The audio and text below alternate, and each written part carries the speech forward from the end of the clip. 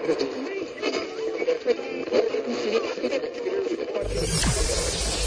ready for unique, rare, and little-known treasures from the golden age of radio.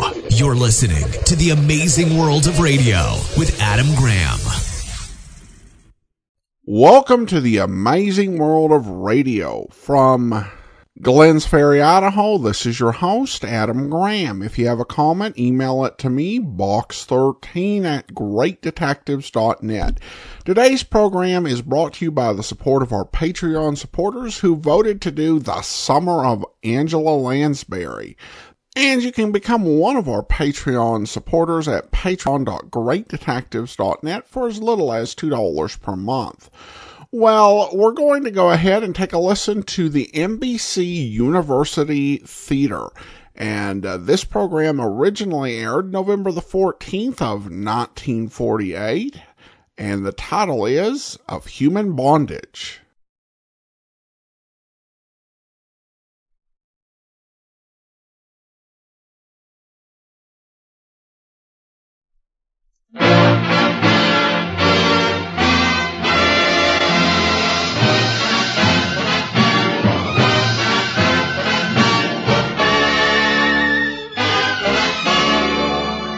This is the NBC University Theater, presenting the 8th in our series of dramatizations of outstanding works in modern Anglo-American fiction. Today, with Brian Aherne and Angela Lansbury as our stars, and with Clifton Fadiman as our intermission commentator, we present Somerset Maugham's Of Human Bondage.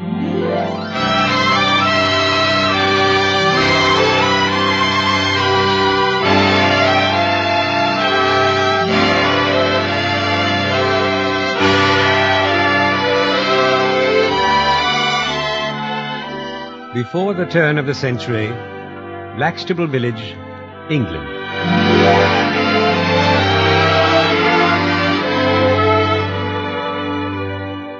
The vicarage sits at the fork of Tercanbury Road, a small cottage new when Victoria first wore the crown. The garden is neat, the hedges trimmed, and a single tall tree towers over the house. The door knocker is draped in black crape. The blinds are drawn. Now the front gate opens, and the vicar comes up the path. The young man who follows walks slowly and haltingly. He drags his foot behind him in a clumsy, rolling limp. A sad, clubbed, twisted foot, clad in a misshapen boot. The vicarage door is open now, and the two men go inside. Phew, cold. All right, Uncle? Cold, Philip. But I promised your poor Aunt Louisa I would never let anyone else bury her. Well, there'll be a hot tea soon. Yeah, let me take your coat, Uncle. Things have changed since I was a curate. In my day, mourners were given a square black silk for their hats. Poor Louisa used to make the silk into dresses. She used to say 12 funerals gave her a new dress. Philip. Yes, Uncle? The cigarette. Please put it out. It wouldn't be quite respectful. Well, come into tea. There were 24 wreaths, you know. I didn't count them. Mrs. Rawlinson had 32 when she died, but I expect there'll be some others in the morning. Well, sit down. Tea. Philip, you shall have the top of my egg as you did when you were a boy, eh? I used to look forward to the tops of your eggs. You did? I suppose you'll spend the next few weeks with me here. Well, that'll suit me very well. And you'll go back to Paris in September. No. No, but I've decided to chuck it. I'm giving up painting. What? I shan't go back to art school. I don't think there's much object in being a second-rate painter, and I shouldn't be anything else. You surprise me, Philip. When you begged me to send you to Paris, you were sure you were a genius. I was mistaken. It seems to me that what you lack is perseverance. Oh, please, Uncle. It's been that way since you were a child. When your poor mother died, Louisa and I took you in, hoping you would eventually take holy orders. But first you insisted on being a chartered accountant. And then when you tired of that, it was painting in Paris. Now, if you change your mind again, it points to... I know. Irresolution, incompetence, want of foresight, and lack of determination. Well, your financial matters are your own affair now. But I think you should remember your money will not last forever. And with your unlucky deformity, it will not be exactly easy to make a living. Yes, Uncle. I've found that when people are particularly angry with me, they always manage to mention my foot. Well, At any rate, you must agree I was right when I objected to your junket to Paris. Oh, I don't know. I dare say one has to make his own mistakes. And it wasn't wasted time, you know. It wasn't. Well, I learned to look at hens and houses and trees against the sky. And I learned that shadows are not black, but colored. Nonsense. The most suitable thing you could do now is to follow your father's profession. Medicine. Oddly enough, that's what I intend. I've already written to St. Luke's in London, and they inform me that I qualify for the medical school. I start in September, Uncle. I shall be studying anatomy with a scalpel in place of a brush. September.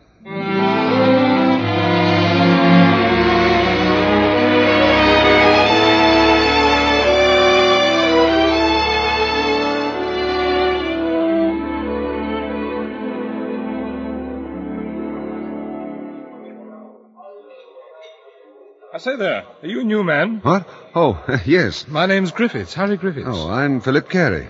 Phew. Oh, you'll soon get used to that smell. The whole hospital picks it up. I believe you're marked down with me for the same body. I'm afraid I don't know much about this. Oh, don't worry, I do. Well, might as well get started. I'm going in for surgery. You? Just the general course.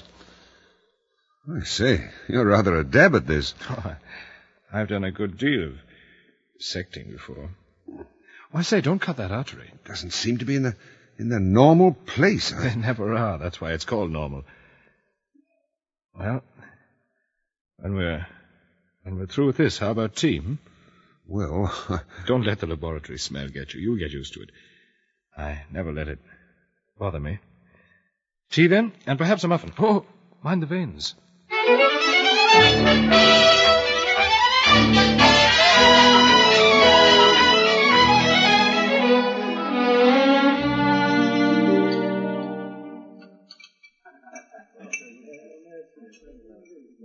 Here you are, sir. 2 teas and muffins. Thank you. Cream, Carey? Thank you. Got any friends in London? No, I've not even seen to lodgings. Well, there's a room to let below me. It's right across from the hospital. I dare say you could get that. Well, I shall certainly inquire. You'll be, of course, pretty busy for the first 3 months. That's the biology exam, you know. But after that, there's lots to do in London. Oh, I'm afraid I'm not the social type. But the best I can do is the gallery at a music hall. Music hall? Oh, there's bigger game than that. Here, now, take that girl, the waitress. She's somewhat like, Which one? Oh, they wouldn't look at her in Paris. Too thin. She looks anemic, sort of unhealthy. Oh, but what a ripping face. Let's get her over here, what? Seems to be quite busy with that German-looking chap, talking 16 to the dozen. Oh, I don't know. All I'd want is a lead. Her name's Mildred, I asked. Mildred? What an odious name. Why? I like it. Oh, it's so pretentious. I say, Carey, here she comes. Give us a hand, will you? Well, but... I've never been able to talk to her. Do be a good chap. Well, I don't know. Go on, will you? Just a lead. Will there be anything else, gentlemen? We were waiting for you anxiously. Mildred? I don't know what you mean. We can hardly wait for you to finish with the nobleman with the sandy moustaches. Right, Griffiths? Some people would do better to mind their own business. I've got nothing to say to customers like you, and I don't want them to say nothing to me. If that's all, I'll get the bill. Oh, there's one in the eye for you, Carey. Ill-mannered baggage. You did get her back up, you know. I'm quite indifferent to the attitude of her vertebrae. All right, old man, calm down. Did you notice her skin? It's unhealthy, greenish. Here now, Carey, come off it. She's only a waitress.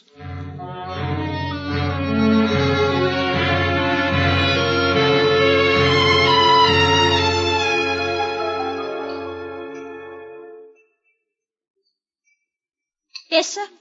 What'll it be? Tea, please. Tea. Right, sir. Something wrong? Hey?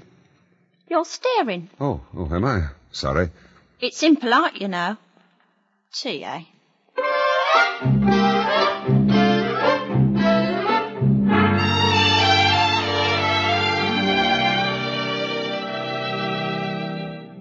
Oh, it's you again. Still busy with your German friend, eh? Look here now. I talk to who I wish. It's no concern of yours, you know. Tea? Yes, tea. You've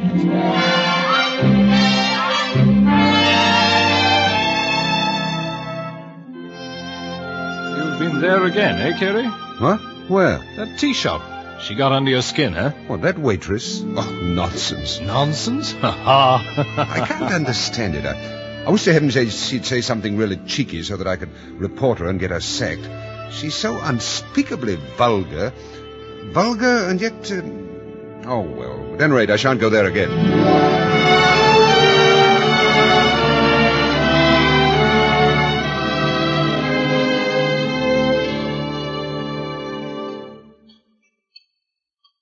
Oh, it's you. I thought you weren't coming. Busy cutting up people? Not as bad as that. You're a student, aren't you? Yes. Oh. What's that paper? I didn't know you could draw. Oh, I was an art student for 2 years. Is it meant to be me? Yes. Where's that young fella that used to come in with you? Fancy you're remembering him. He was a nice-looking fellow. I say, I wonder if you'd dine with me one night and come to the new musical comedy. I'll get a couple of tickets. Fancy you asking me to the theatre. Well, do you want to go? I don't mind.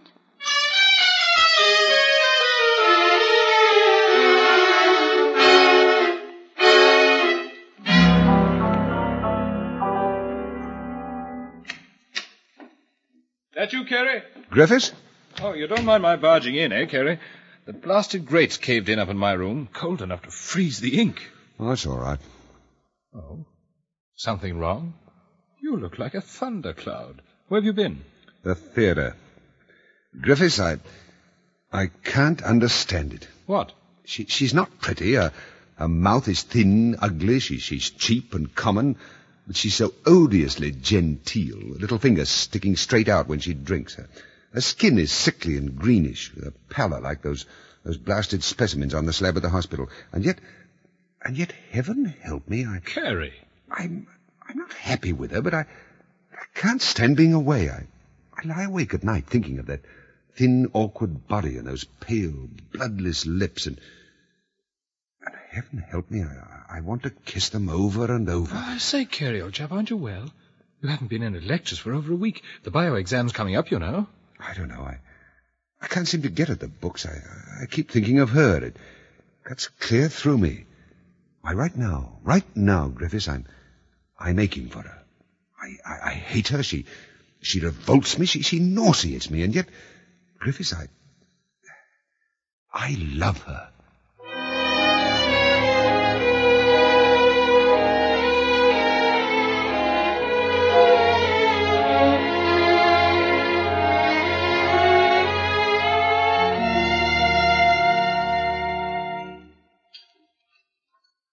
In early today, eh? The regular, I suppose. Why don't you sit down? Nobody's wanting you just now. I don't mind if I do. Where's your German friend with the moustache? I haven't seen him lately. Oh, he's gone back to Birmingham. He only comes up to London every now and again. Is he in love with you? I don't know what it's got to do with you, if he is. You don't set much store on me, do you? Why should I? Mildred, you are going to the theatre with me tonight. You promised last week. Oh, I'm awfully sorry I shan't be able to come after all. Why?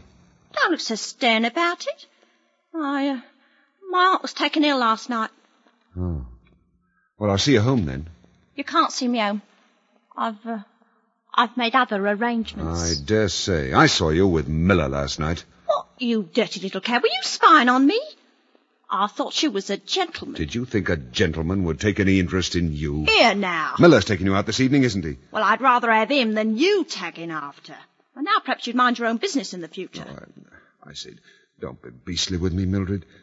You know, I'm awfully fond of you. I can't go on like this, Mildred. I can't study. I failed the first board examination. I keep thinking of you. Oh, you've got to come with me this evening. You're a funny fella. I can't make you out. It's very simple. I'm such a blasted fool that I love you with all my heart, and I know you don't care tuppence for me. Oh. Well, if you're a gentleman in every sense of the word, you'll beg my pardon. What? That was a very nasty trick spying on me. Well, you haven't begged my pardon yet. I'm very sorry, Mildred. I beg your pardon.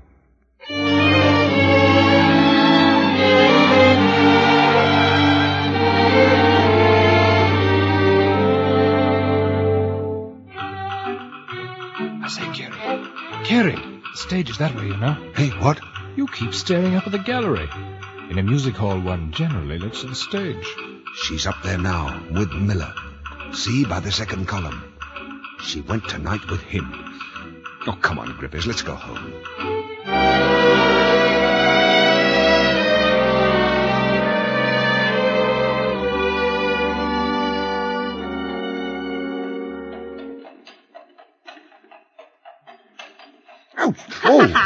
There you stuck yourself, didn't you? What the devil? That comes of putting your arm where it's got no business to be. That pin always catches them when they try putting an arm around my waist. Mildred, I can't go on this way.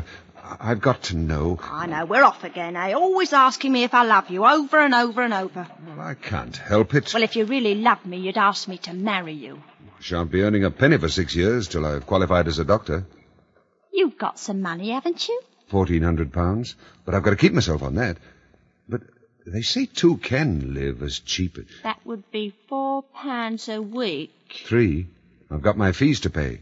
Well, you needn't worry, because I wouldn't marry you if you went down on your bended knees to me. Well, of all the bloody cheek. I wish you wouldn't use bad language when you speak to me, Philip. You know I don't like it. If I had an ounce of sense, I'd never see you again.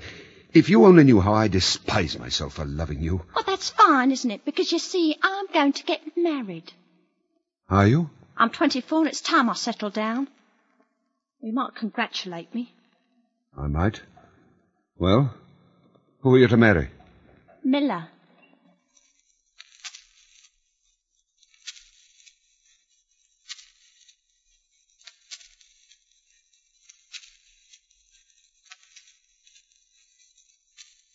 He makes £7 a week now.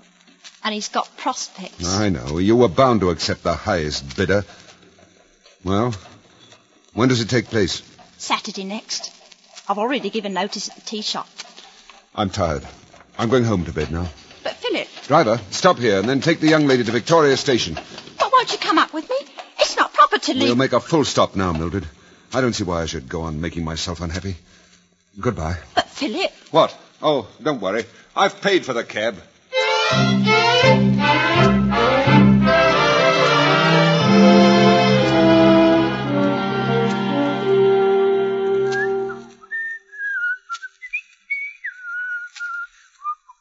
Carrie, come on upstairs, will you? I've got someone to meet you here. Oh, I can't be bothered. Well, what are you up to? Studying. I got 6 months' work to make up. Oh, be a good chap, Griffiths, and dash off. What's come over you? I'm free, Griffiths, free. She's off to be married, and I'm free. That girl, huh? But, you know, I've even tried to think of her, and I can't.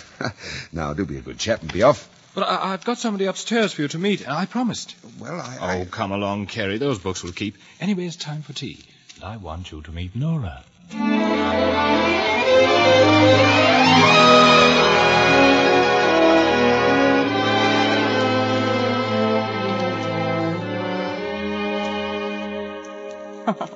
Oh, that's silly, Mr. Carey. Oh, no, it isn't. You'd make an admirable painting. Your face has character, you know. You mean wrinkles. That's what I get for earning a living instead of being supported as a lady ought. What are you doing now, Nora? Writing those penny novelettes. They pay £15 apiece, and it's just the same thing over and over with the names changed.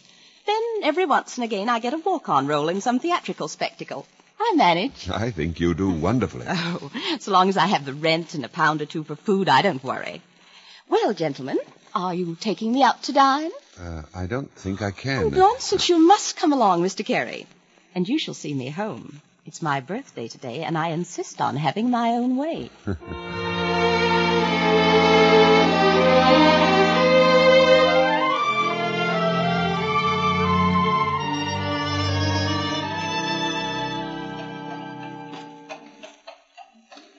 And I was dreadfully in love with her.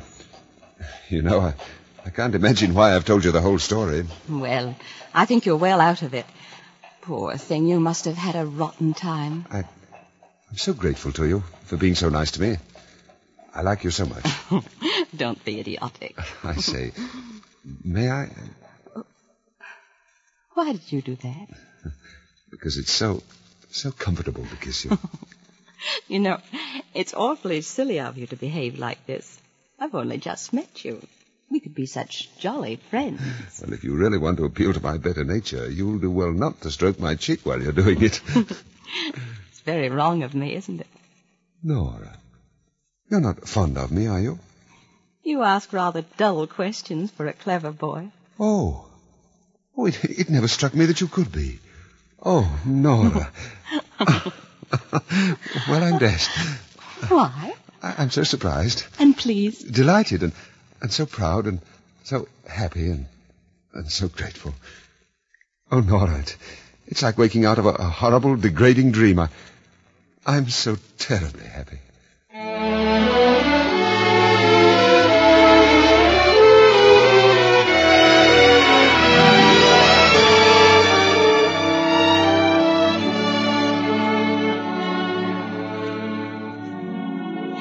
Now, Philip, don't. You must get back to your books. Oh, I can't work any more now. You've got to pass the next examination. You failed it once already. But that was before you. Perhaps you'd better go down to your uncle's at Blackstable to study. Why? Are you tired of me? No, silly. Because you've been working hard and you look utterly washed out. You want some fresh air. Rest. You know, I wouldn't believe anyone else who said that. Nora, I wonder what you see in me. Will you give me a good character with my month's notice? I'll say that you're thoughtful and kind. Oh, that's all nonsense, dear. But I will tell you one thing. I'm one of the few people I've ever met who are able to learn from experience.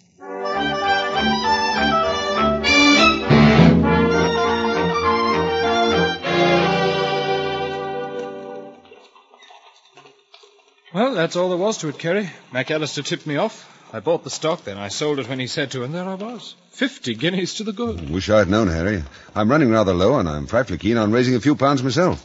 Well, here we are. Oh, are you stopping at the rooms? Yeah, I'm expecting Nora for lunch. Well, I shall have to be off to the hospital. Goodbye, Kerry. See you for supper.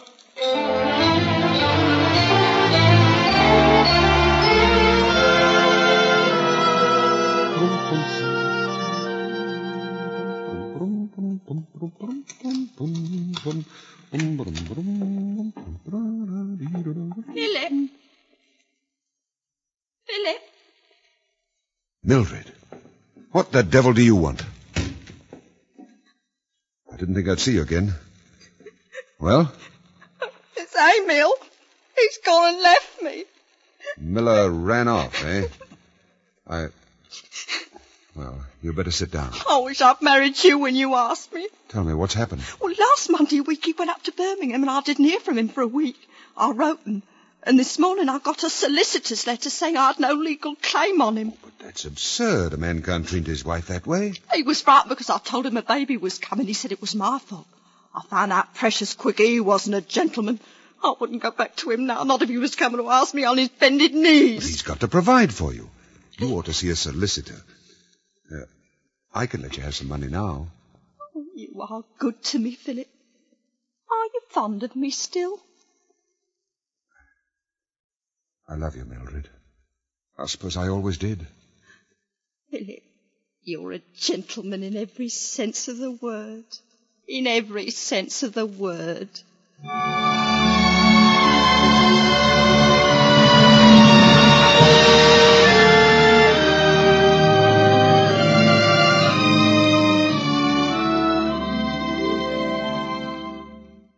You're quiet today, Philip. Something wrong? Huh?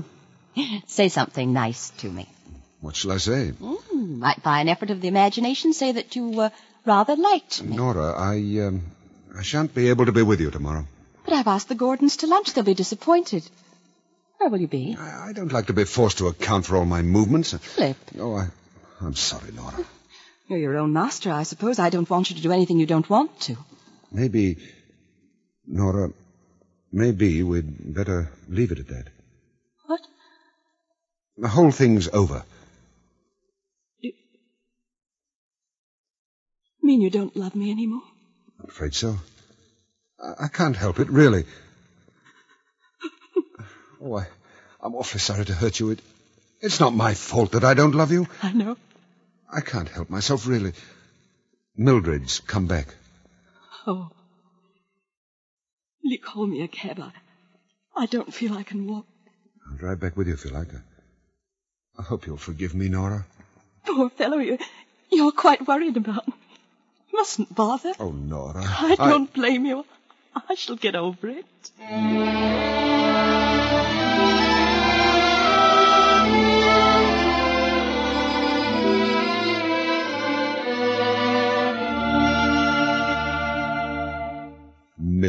Another £5? I don't really know where the money goes to. It just slips through my fingers like water.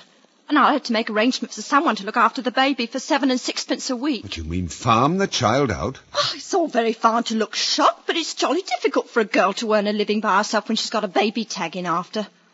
I'm glad it's over, and I don't mean to let the little wretch tie me down. Perhaps I can beat him down to 6 and 6. Oh, for heaven's sakes, don't haggle over the price. I'd rather pay half a guinea a week than run the risk of the kid being starved or beaten.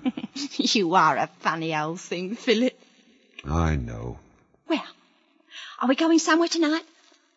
Tonight? I've been stuck in that old lodging house just about long enough. I want to see people, have a good time. Oh, I thought we might be alone together. Ah, that's so dull. Do let's have a dinner party, Philip. Is that friend of yours still about? The student? Griffiths? I suppose he would amuse you. Well, all right, Mildred. I'll get tickets for a musical comedy. Oh, you are good to me, aren't you, Phil? You are a funny fellow.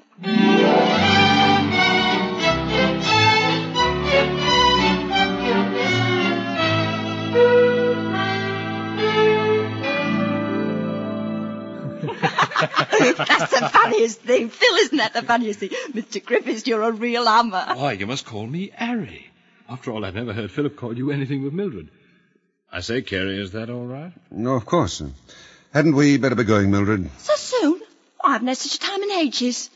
It's early, isn't it, Harry? Well, I think we'd better go. It's a rotten show anyway. Can't think what you both see in it.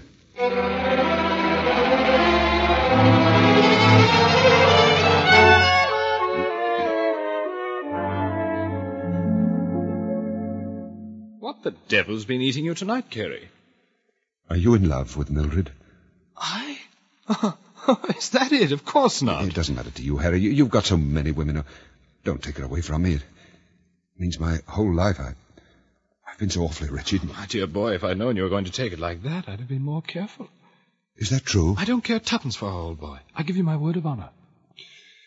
Oh, Harry, I feel so miserable, so confounded and degraded, but she's all I've got.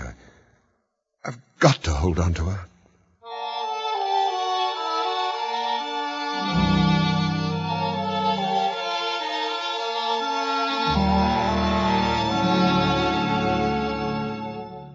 Well, you were flirting quite with Griffiths last night. Did you have a good time?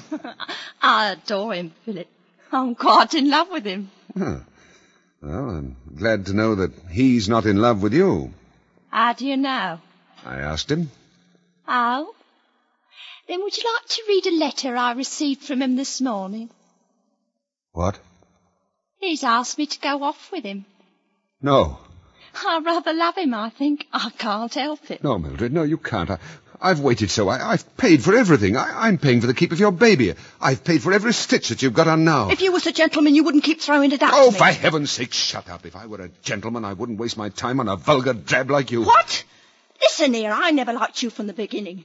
You forced yourself on me. I always hated it when you kissed me. I'm going off with Griffiths here. I wouldn't let you touch me now, not if I was starved. Well, you will be. Griffiths owes me £7 and he's just pawned his microscope. I don't care. It's hard, isn't it? Fancy anybody wanting to be in love. Oh. Oh, here. I'll lend you £10. Oh, Phil. Take it. Take it and go with Griffiths. You are a gentleman. In every sense of the word, aren't you? Gentleman. Go on, Mildred, go. Go on, get out. I'll be here if you want me when you come back.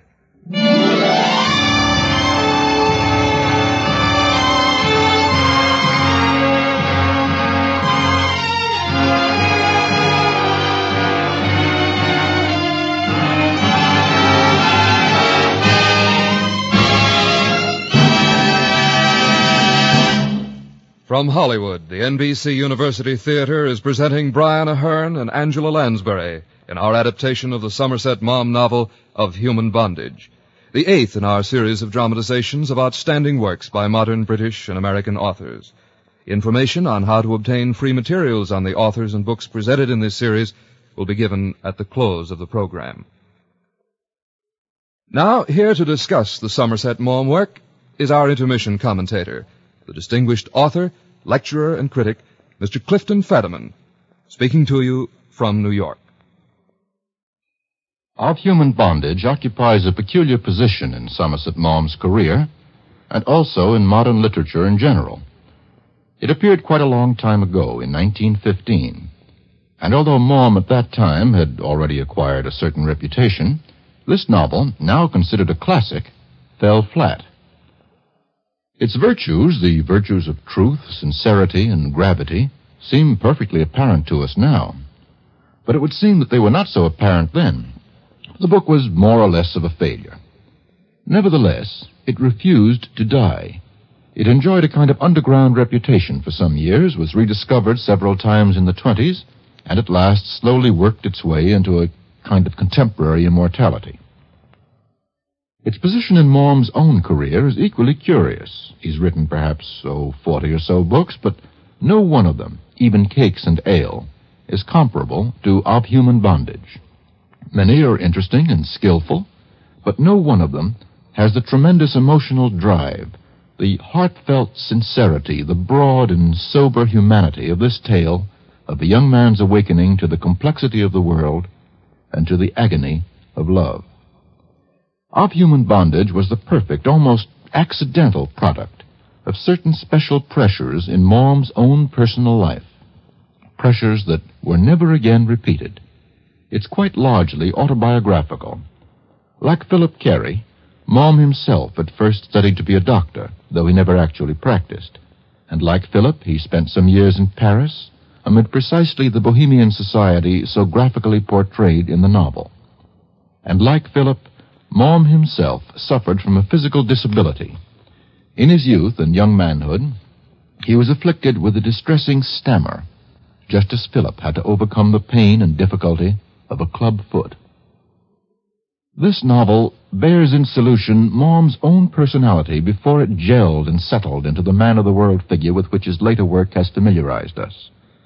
It has a sincerity, a passion that was never to reappear, just as it contains many crudities that the older Maugham has softened and refined. As a study of a superior man's obsession for an inferior woman, it's probably unsurpassed in the English language. Mildred is one of the great female characters in the history of the novel, like Emma Bovary or Becky Sharp.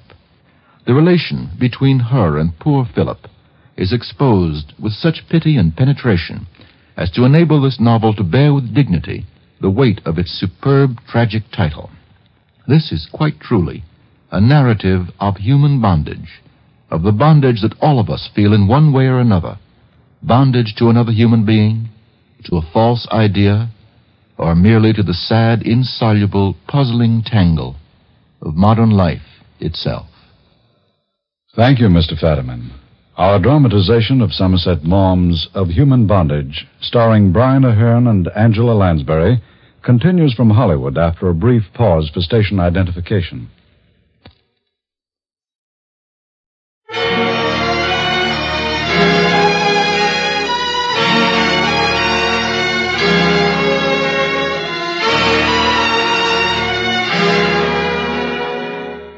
The cold, wet London months went by. Philip gave his landlady notice and moved his lodgings to a cheaper district. He tried to drive his mind faster, to make up the long months of studying he'd ignored. And then, when spring lifted the cold siege of the winter months, he made his way up the familiar stairs to the garret flat, where he had laughed and been happy with Nora. Philip, come in. Hello, Nora. Sit down. I've just poured tea. Do have a cup. Thank you. It's awfully jolly to be sitting in this room again. You don't know how I've missed it. Why on earth didn't you come before? I was afraid to. You needn't have been. I treated you awfully badly. I'm dreadfully ashamed of myself. Mildred's gone. She's gone off with Griffiths, and I haven't heard at all. Oh. I've thought so much of your kindness. I was happy with you, Nora. I should have stuck with you. I didn't know how wonderful you were. I've been such a fool. I'm afraid you've had a rotten time. I'm dreadfully sorry. Philip, Yes? I'm engaged to be married. Charlie Kingsford, the journalist, you know. Oh. Wish I hadn't made such a fool of myself. I'm sorry. You were never really in love with me. It's not very pleasant, being in love. Well, it's a good joke on me, you know. Very good. Philip. But it's not very comfortable to have the gift of being amused at one's own absurdity. Well, goodbye, Nora.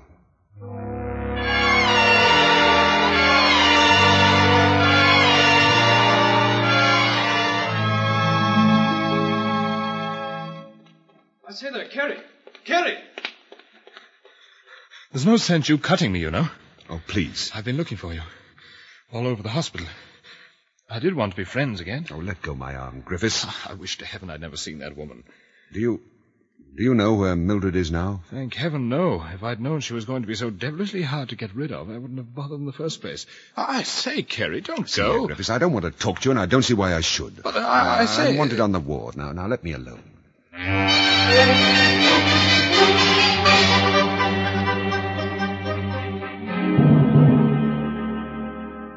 Get those prehensile, pre-Adamite claws off me, you... Please, now. Aroint thee, witch! Foul hag of innocence! Here, now, you can't call me that! Here, what's all the noise? Oh, Doctor, this here patient's cutting up real fancy. Begone, Mephisto's daughter! All right, I'll take care of it. No. What's wrong? That foul-faced fiend was about to confiscate my book. Oh, well, let's see your chart. Thorpe Athelney, eh? Journalist. Of sorts. Huh? What sorts? Advertisements for Linen Sedley, linen drapers. Oh, that's an odd name, Athelney. It's old Yorkshire. There used to be quite an estate generations back, but the mighty are fallen. Fast women and slow horses. Rather surprised to see you in the ward. No, my principle is to profit by every benefit society provides. I have no false shame. I come to the hospital ward to be patched up, and I send my children to board school.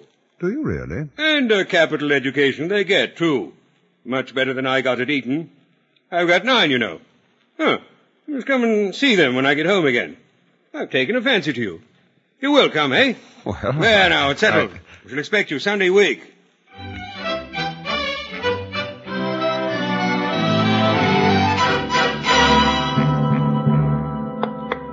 There you are, Mr. Carey. Had that table brought all the way from Spain. It took a month's salary, but it was worth it.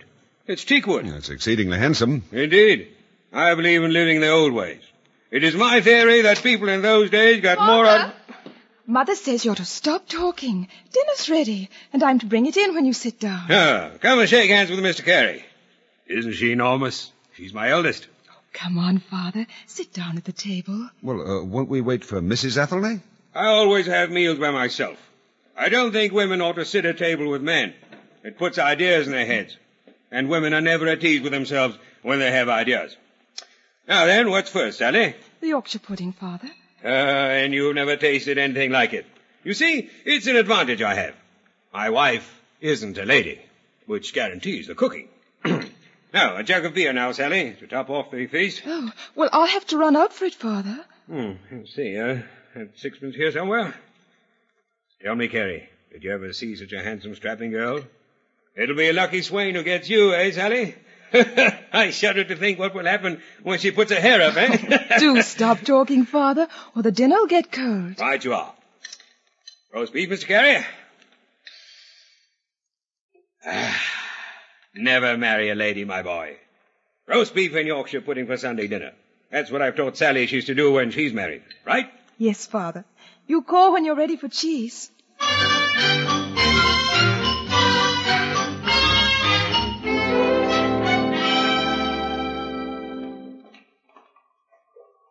Well, Carey, it's been a jolly evening. I'm afraid I'm coming to see you too often. Nonsense.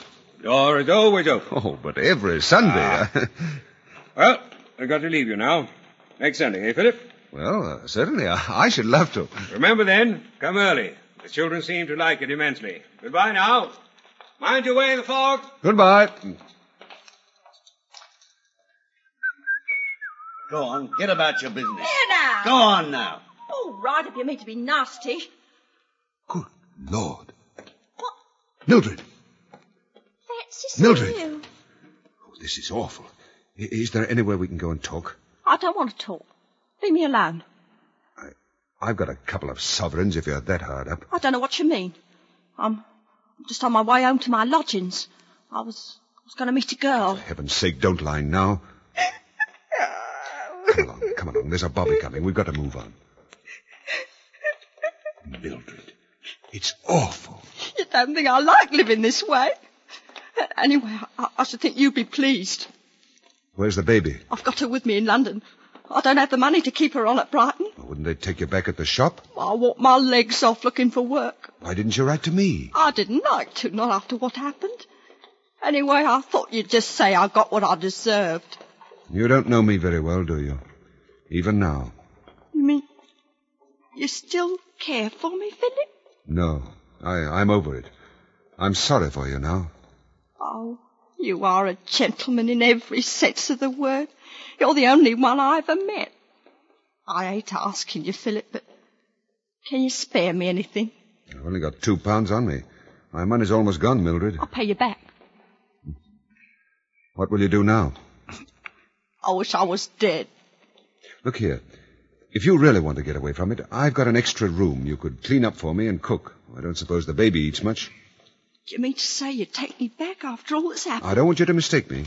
I'm just giving you a room in exchange for your cleaning up. Do you understand? Oh, Philip, you are so good to me. Come along now. It's late, and I've got to be up early in the morning.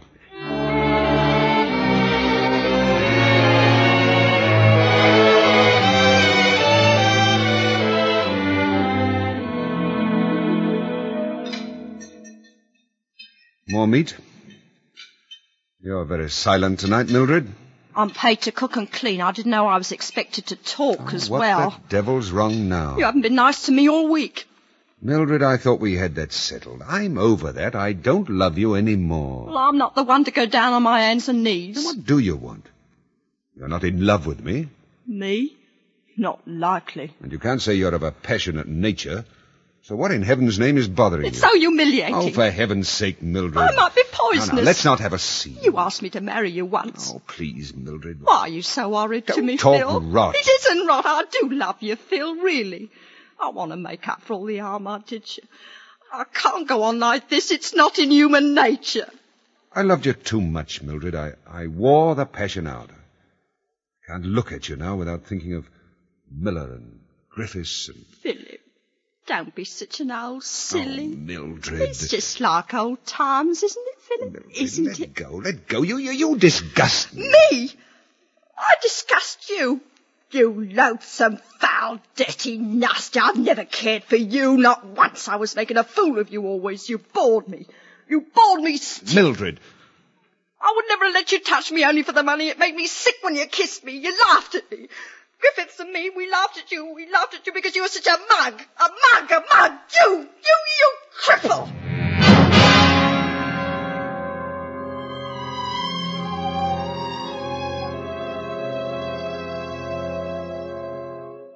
I say, Kerry, don't go off now.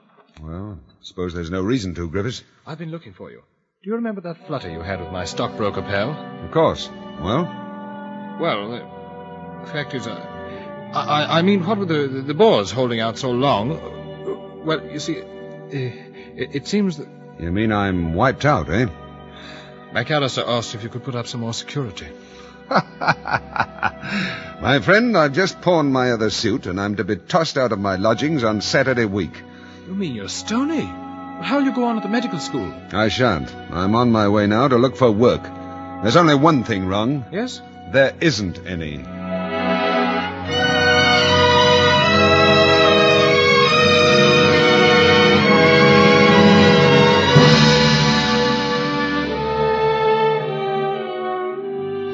Now, watch this. What? Oh. Now, you can't sleep in the embankment. Up now. All right, I'm going. That's a good chap. Now, you move on, see? And stay moved on. I don't want no vagrancy in my beat. But No more nonsense now. Move on.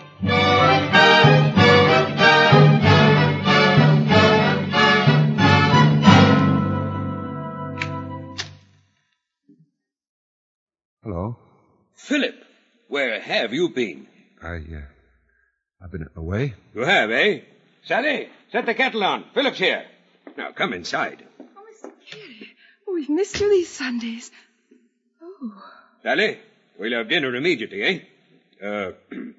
I'm exceedingly hungry. Oh, yes, Father. Won't you have an egg and a glass of milk while you're waiting, Mr. Carey? No, I'm all right. Certainly you are. Here, sit down. What's happened since I saw you last, Sally? Nothing that I know of. Nothing? That hussy taunts me with the fact that a gentleman who sells gents' collars has made her an offer of marriage. And have you accepted him, Sally? Oh, you should know Father better than that. There is no word of truth in it. Now sit down, both of you. I'll have dinner out in a moment. Smoke? Have a tuppenny sticker. I don't think I'd better. Now, see here, Philip. I wrote you a letter last week, and I was round to your rooms Wednesday. Where have you been sleeping all this week? Nowhere. Well, why didn't you come here? We've been just as broke in our day, only we had babies to look after. It seems ridiculous, but I believe I'm going to cry. Nonsense. I believe there's a chance of you getting some work at my shop. We're advertising for a shop walker. $6 a week with food and lodging. Here you are, Father. Roast beef and pudding. Capital. Sally, Mr. Carey's coming to live with us. Oh, that's nice. I'll go and get the spare bed ready.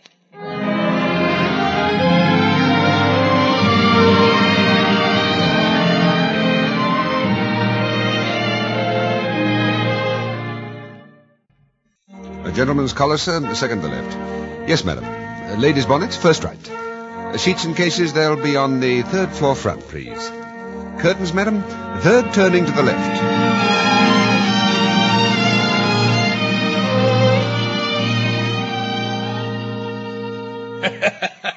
And you're to be promoted, eh, Philip? No more money, though, never fear. The manager found out I was an art student once, and he set me to designing the custom clothes. A lowering of the divine métier of Giotto and El Greco, but 'twill serve. Ooh! Something wrong? There's a letter for you. The boy brought it round from the hospital. Oh, well, thank you.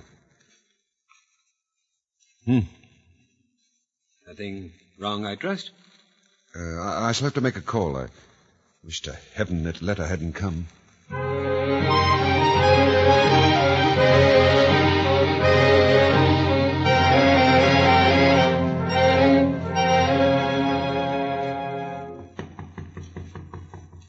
Oh, is it? Philip. Oh, I suppose you were surprised to hear from me. What do you want? A doctor. Then I'm no use to you. I'm no longer at the hospital. How's that? I had to give it up a year and a half ago. Couldn't afford to go on with my training. Oh, you not forgot your doctoring? No, not entirely. Because that's why I wanted to see you, Philip. You're ill? Philip, you will look at me. If you wish. Please, Philip. I'm frightened. What are you complaining of? Well, it's a rash. I've broken out. I can't get rid of it. Philip, I'm afraid. I couldn't stand going to the hospital. You were the only one I could turn to, Philip. This rash, it's terrible. Oh, for heaven's sake, Mildred, don't get hysterical. Now, let's have a look at you. Can you tell, Phil? Is it...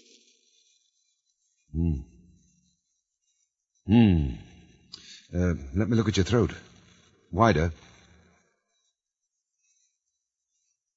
Mildred, I'm afraid you're very ill. Very ill indeed. Philip, no. What did you expect? Oh, well, I had to live somehow. What was I to do? Really, Mildred, I'm awfully sorry. Oh, Have you any money? £6 or £7. You must give up this life, you know. Don't you think you could get some work? What is there I could do now? Well, I can't help you now. I only make $6 a week. Don't be downhearted. Oh, don't leave me. I'm so afraid. Don't go yet, Phil. There's no one else I can go to. Mildred, you've come back twice. And twice I know I've treated you shocking, but don't leave me alone now. Oh, you've had your revenge. For heaven's sake, Mildred. You know, baby died last summer. Oh. You might say you were sorry. Oh. I'm not. It's best for the child. Look, Mildred, I'll get you the medicine, and you're to take it, mind. And then you've got to get some honest work. Oh, I've learned my lesson, Phil. No more racketing around for yours truly. I won't go back to it. Not me.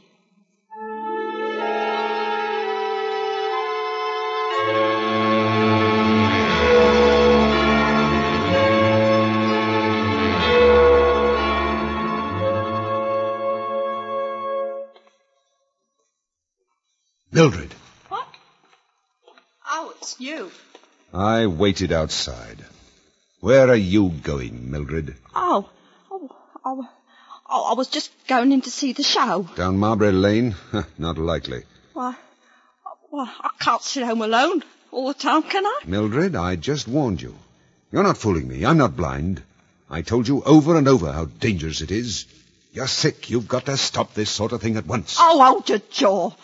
I just suppose I'm going to live. Let me take you back home. Well, you don't know what you're doing. It's criminal. What do I care? Men haven't been so good to me that I need bother my head about them. Let go my arm, Philip. Mildred. Let go! I can't do anything more. That's the end.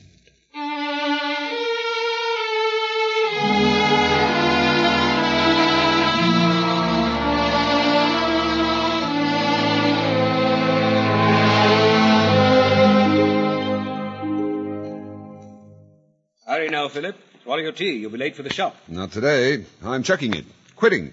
What? I got the solicitor's letter this morning. My uncle's gone, and the auction of his goods will clear my fees at the medical school. What? Splendid. Then you've got less than a year to qualify. Betty, Sally, break out a bottle of the Shilling Port. We've a celebration. Our Philip's going back to his doctoring. What's ever wrong, Father? The world is turning up again. Sally, you must kiss Philip to celebrate his good fortune. Oh, I'll not. I don't like being kissed by men. Ungrateful hussy. Well, the wine will have to do. We'll drink to Dr. Philip Carey.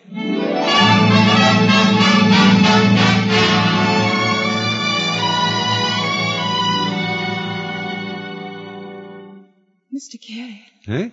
Oh, Sally. You didn't think it disagreeable of me not to kiss you last week at the celebration, the way Father wanted me to? Oh, not a bit. Oh, well, go on reading.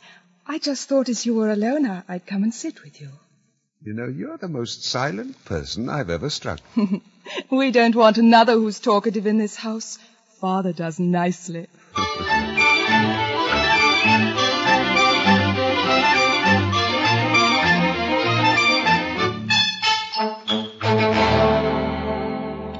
So you're the new assistant, eh? Yes, sir. Got a club foot, huh? Yes, sir. Don't stammer about it. Nothing wrong. You're not a university man, are you? No, sir. Good. They're too blasted gentlemanly for me. Very well, you'll do. Breakfast at 8:30.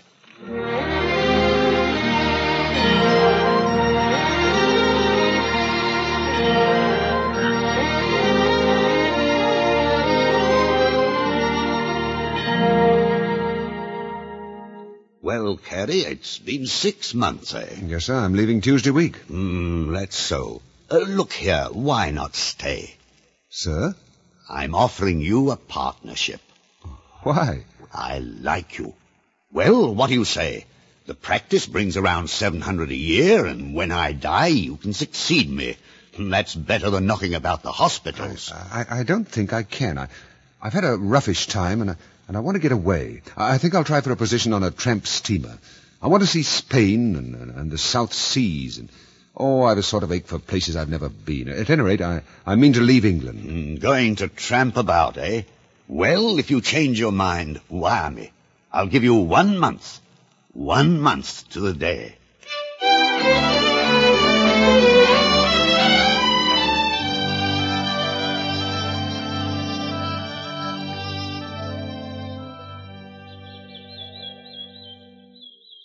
How's the work, Philip? We've all been dying to know. Eh, Sally? Oh, it's not too bad. Dr. South's offered me a partnership. Oh, how wonderful. But I've turned him down. I'm set on traveling now. I'm sick of the things and places I know. I don't want to work on the same old hacking cops year in and year out. Splendid. Off to the South Seas. That's the spirit. Right, Sally? If you say so, Father. But I don't see anything wrong with England. No, not this part of it anyway. We always spend 2 weeks down here in Kent harvesting the hop field. It pays its own way, and it's a delightful holiday. Here now, Sally, you take Philip off and show him how hops are picked. Get on now. It's picked for your supper out here. So you don't approve of my traveling, eh, Sally? No, I don't. I'd much rather have you stay about. Oh, would you really? Oh, never mind that now. We've got to get to the picking. You see, Mr. Carey, you sort of tickle the blossoms off. It wants soft hands. Oh, you pick them so easily. Oh, you be careful, though. A doctor doesn't want to bruise his hands, does he? You do like to take care of people, don't you? I've always liked you. Well, I didn't know that. I knew. That day you came when you didn't have anything to eat. Oh, I say, how can you? I'm insignificant and crippled and ordinary and ugly. Oh, you're no silly. That's what you are.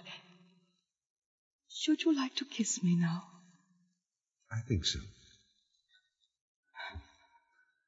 How old are you, Sally? 19. You seem ever so much older than that. Father calls me a Saxon temperament, but then he's always predicting I shall grow fat. Father thinks a great deal of you. Sally, might I kiss you again? Perhaps we'd best take a walk after dinner. If we don't pick any hops this afternoon, well, it will look awfully funny.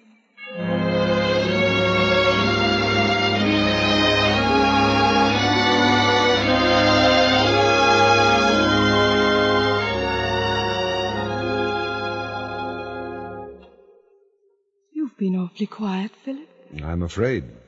I'm afraid that if I say anything, I shall ask you to marry me.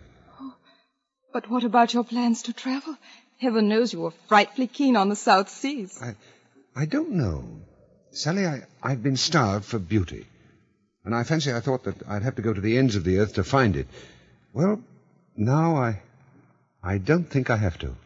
Yes? I've been in love, you know. But it was ugly, and I didn't want it again. But it's changed.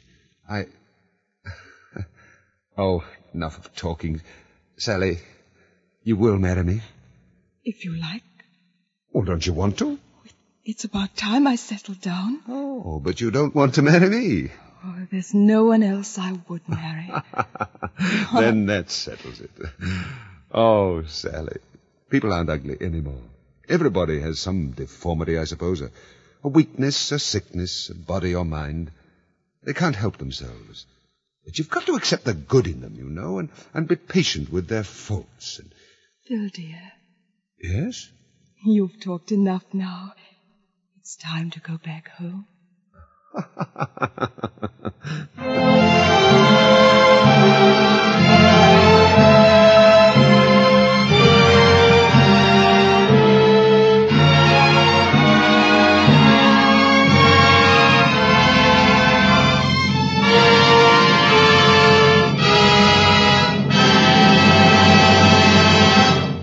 The curtain of the NBC University Theater falls on our dramatization of the Somerset Maugham novel of Human Bondage, the eighth in this series of radio plays based on outstanding works in modern Anglo-American fiction.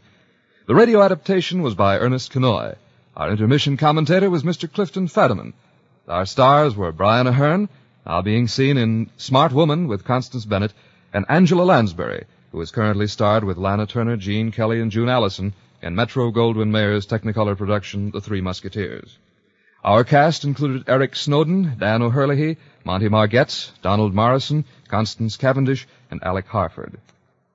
Next week at this time, the NBC University Theater turns to the work of Ernest Hemingway as we present our dramatization of his famous story, The Short Happy Life of Francis Macomber.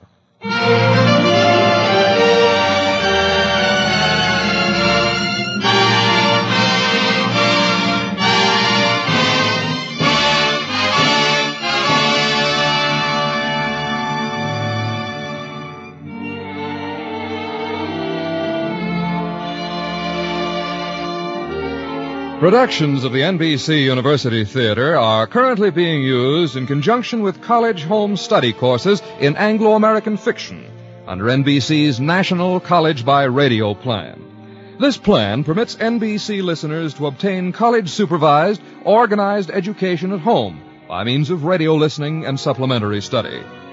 For full information about the authors and how to take advantage of this home study plan, which is currently being developed at the University of Louisville and elsewhere, send a penny postcard to College by Radio Courses, National Broadcasting Company, New York 20, New York.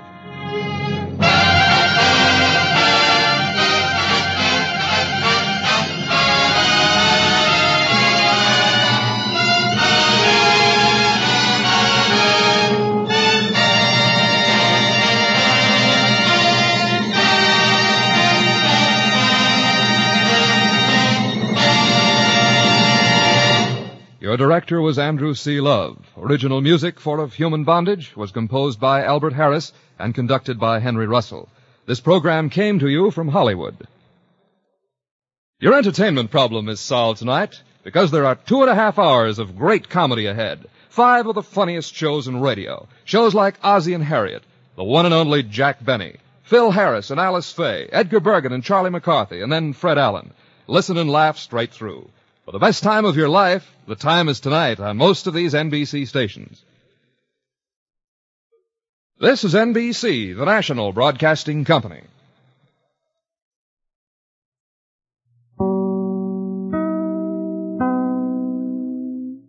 Welcome back. Well, I've never heard Angela Lansbury before in a Cockney working class role, but I think she did a really solid job. And Mildred is kind of on this whole downward spiral, although even from the start, she's never actually all that kind to Brian Ahern's character. And it has to be said that she doesn't really force herself on him or force herself into his life. He keeps bringing her back in, except for the last time, and there she just really needs a medical diagnosis from him, which he provides. I was glad that by the time we got to the third time around, he was pretty clear that he wasn't in love with her anymore and was just, providing her an opportunity to work and get room and board. Because I was really struggling to respect him throughout most of the story. Just because he kept making all of these, really horrible decisions. I thought, leaving Nora was really dumb. But I think that what makes it work isn't that the character is particularly wise or commonsensical, but that he is a realistic character. And even if his, overall awareness and view of Mildred, the idea that he detests himself for loving her, that seemed a little over the top. But I think there are people who have gotten into some dumb, dangerous patterns in relationships and figured out that maybe it's not a good idea to just keep nurturing and returning to the most toxic relationship ever. And so the fact that he grows over the course of the story really makes it work. Plus, I think that a lot of the secondary characters are pretty enjoyable. So overall, I found this to be a well-spent hour, and I hope you enjoyed it as well. And we'll have another episode of the NBC University of the Air next week, which will, of course, feature Angela Lansbury. Well, that will do it for today. If you do have a comment, send it to me, box13@greatdetectives.net. But from Boise, Idaho, this is your host, Adam Graham, signing off.